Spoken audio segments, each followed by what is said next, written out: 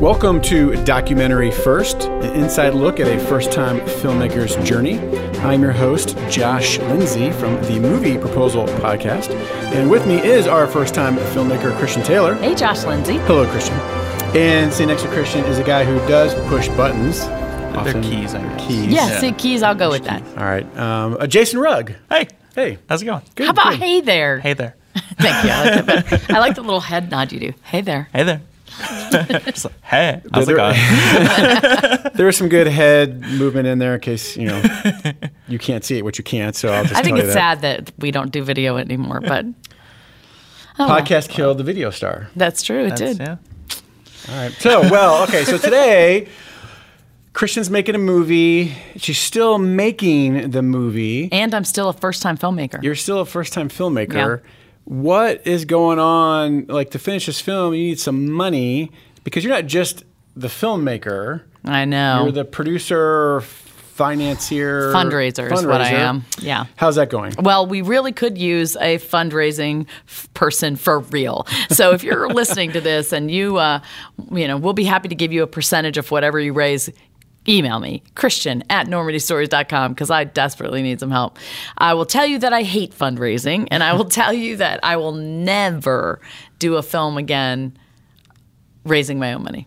That's just famous last words. Someone's going to bring this podcast back up to you 5 years from now when Probably. you're in the middle of raising money that for your next podcast film. didn't age well. Yeah, I do not want to do that anymore. So it's still honestly, Tim Gray of the World War II Foundation, who I think has done like 21 documentaries, told me when I first asked him, he's like, the fundraising will kill you. And Ken Burns says the same thing. I'm like, Ken Burns has to fundraise for films? Oh my Lord, I'm dead. So yes, but that has been right. And I've had to kind of figure it out as time goes along. Recently, we figured out something that worked surprisingly well. But in all these screenings, we set up our own reservation system where people go to our website, they input their names, and then we ask them for a suggested donation. And people have been donating.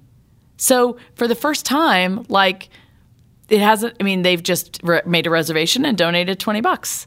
So we've been slowly getting small donations, but regularly.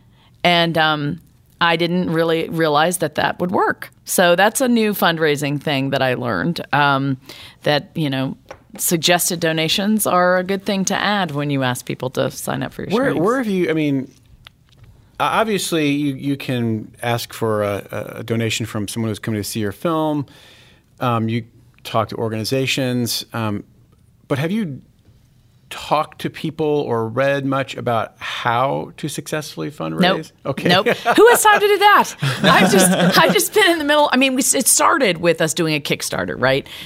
That's not that hard. There's enough online to research about that. But if you haven't ever done a Kickstarter or a GoFundMe or an Indiegogo or a Hatch Fund like we did, then you don't understand that producing a fundraising campaign like that might as well be producing a movie. Mm-hmm. It's just as challenging. You have to create video pieces. You have to create a whole campaign. You have to create giveaways. You have to follow up with people all the time. You have to use social media to do that. Mm-hmm. And it takes a team to do that, and you have to constantly be on top of it. So it's not like something that happens easily or quickly. And so we did that. We raised $32,000. That was nice, but, not a lot. So, and there was a lot of work to keep that up. Then, a year ago, we went to the fundraising model where we just had a good social media presence, asked people to donate, and we've raised $100,000. Wow. In a year, which for most people raising money is like pitiful, I guess. But for me, I was like, okay, I'm pretty proud of that. Yeah. I've had to work for 80% of our donors donate $100 or less. Okay. So we have had a lot of donors. No, I really, truly have been going places, making my pitch just to audiences or groups of people, trying to connect with individuals that have, more money to give or ready, to buy in at a different or level. Or influence with people who do. Yeah, or influence I know Sky said this before in the Holy Post, where it's like, if you know someone, not necessarily... Sky being Skye Jethani. Skye Jethani from the Holy Post said that if you are someone who's listening and knows someone of influence, maybe they have money or not, but maybe they know people who do. So maybe they're over an organization, be it a World War II organization, a country club, a church, or whatever it might be, that might have an interest in France or World War II or D-Day or whatever it might be. And so veterans. It's connecting those dots so that they have. So you don't have to have influence over 1,000 people. You can find 3 people that have influence over 300,000 people. Well, and I'll give you an instructive example. So we were in Normandy. We were live streaming. Janie and Bob Miller began seeing us on Facebook. They had just gotten back from Normandy. Bob's dad had landed there. They were compelled by what we were doing, so they began following our film. Over the course of time, they've become one of our most important donors and people in the film. They are now executive producers because they've donated, consistently. But they also went to an organization that they're associated with, the Massanutten Military Academy. They pitched the film to this academy, and the academy gave $5,000. That's awesome. Wow. And so I had another woman that's involved with the film. She talked to her friend about it. That was the woman that donated $25,000.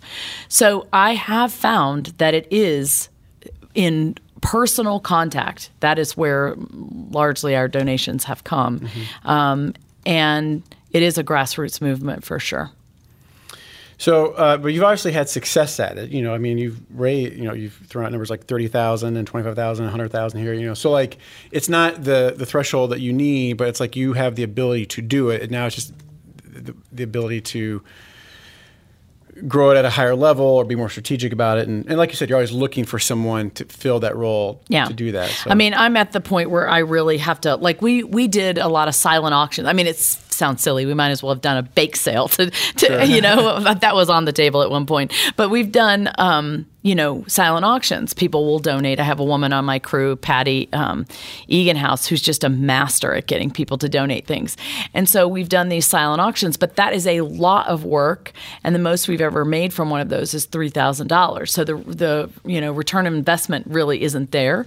And so I am learning now we do have to be very strategic about how we spend our time and the people that we are asking for funding for, particularly since we have a short window. So the desire would be to raise $100,000, over the next 3 months so we could finish. So we're like in 3 months, we're trying to raise what we raised over the whole last year. So that's a super aggressive goal. And that means I need to find a group of people who have more money that they're willing to share than, our $100 and less donors. So let's switch gears for a second. You've been working on the film, and I think a lot of people, maybe even if you're listening to this podcast, we talk about all these screenings, and so there's a film being shown, but you're still working on the film, right? So what's changed in the film recently? Well, in the last edit that we did cut out 20 minutes, and it's super hard. We've cut out small little chunks of just about everybody, and then we cut out several big stories. Sadly, it was very hard, but we did. And we then had to have the score readjusted. And then we had to have the sound remixed. We threw more sound effects and had to remix everything. And we spent a lot of time, thanks to my co-producer, Michelle Coupé, fixing the subtitles so that they were shorter, easier to read. And so that is sort of the new film that we're showing. what still has to happen. It still has to be color mixed and graded. It still has to have live instrumentation added to the score. It still needs to have some other sound effects we didn't have time to put in. It needs to have some new graphics and some subtitle work still. And we would like to overdub it so that you don't have to read the whole film. So that's, and we have to buy the rights for some archival stuff that's in the film. So that's where that's all what the budget is, the $100,000 I'm trying to raise. That's what it goes to cover. And when I go there, at these different screenings, I explain to everybody, look, the movie that you're going to see for the most part, if you're not in the business, you understand. I mean, it looks like a film. You're going to think it's done. Right. But what we've done is we have built the house. We've built the house, we've laid the sod, we've put the driveway and the porch is on. We've even painted on the inside. Is this like the model house you get to tour? Yes, the model house you get to tour. But we have not put the furniture in, and we have not hung the curtains, and like we haven't. The TV is fake. It's just it's cardboard. It's not a real TV, and exactly flowers are fake. So there's lots of interior decorating stuff and personal touches that need to be added. And so that's where we are in the stage of things. And I'm hoping that it will motivate people to say, hey, let's get on board with this project, because we're getting in on the ground floor in a sense. And it is this tidal wave that we're riding. I don't know where it's going to go, honestly, but I know we're a part of something special. And when people see the film, they understand that it is something special. Mm-hmm. And so I think that the most wonderful thing about it, the way that we've fundraised in a grassroots way, is that so many people now are part of this Girl Who Wore Freedom family. And so together we are making this come to life. It's not just one person. It's, it's a team of, you guys are part of it, You're on this journey with us, and it's fun, right? Yeah. I mean, it's kind of interesting to see what happens. Absolutely. So I do love that about this grassroots fundraising thing. So remind everyone again where they can go to donate and to participate in screenings. Yes. So can I say one other thing about the screenings? No. If you're, dang it. Go ahead. If you are, thinking about doing your own film and you're thinking about fundraising, one thing that you need to understand is when we're doing these screenings, I am not paying money to go and do the screenings. That's a key. You really have to have a group of people that says, I'll fly you there. I'll give you money for gas. We'll pay for the theater. Mm-hmm. We'll do the reception. You won't have to spend anything. Just bring your film here. Right. And so that's what we've been doing. And I think it's important to have, when people sign on to your mission, they want to help you. So there's that. So in order for you to find out where screenings are, go to www.normandystories.com/screenings. Look for a screening in your area. By the time you listen to this one, though, we may almost be done. It is October 10th now, and I'm not quite sure when this one will come out, but we have D.C. coming up, and then we're in Branson, Missouri. Then we're in the Villages, Florida. Then we're back in St. Charles, Illinois, and then we're in Southern California. Whew. So that's all the way through November 25th. So if you're listening to this after November 25th, you can forget it. No, wait a second. I thought there was some in Wheaton in January. There is. There's one in Wheaton in January, and then we're going to be at the Massanutten Military Academy in April. I mean, there are more. They're next year, but the big bulk of them are this year. All right. By that time, we may have another version of the film. Okay. And where can you go to donate or volunteer? Yes, thank you for asking that. normandystories.com/donate. You would be donating through PayPal or using a credit card through PayPal. It is a tax-deductible donation. And if you would like to volunteer, we need administrative volunteers desperately. Writers, fundraisers, social media for sure. So if you or someone you know can volunteer, email me, Christian@normandystories.com.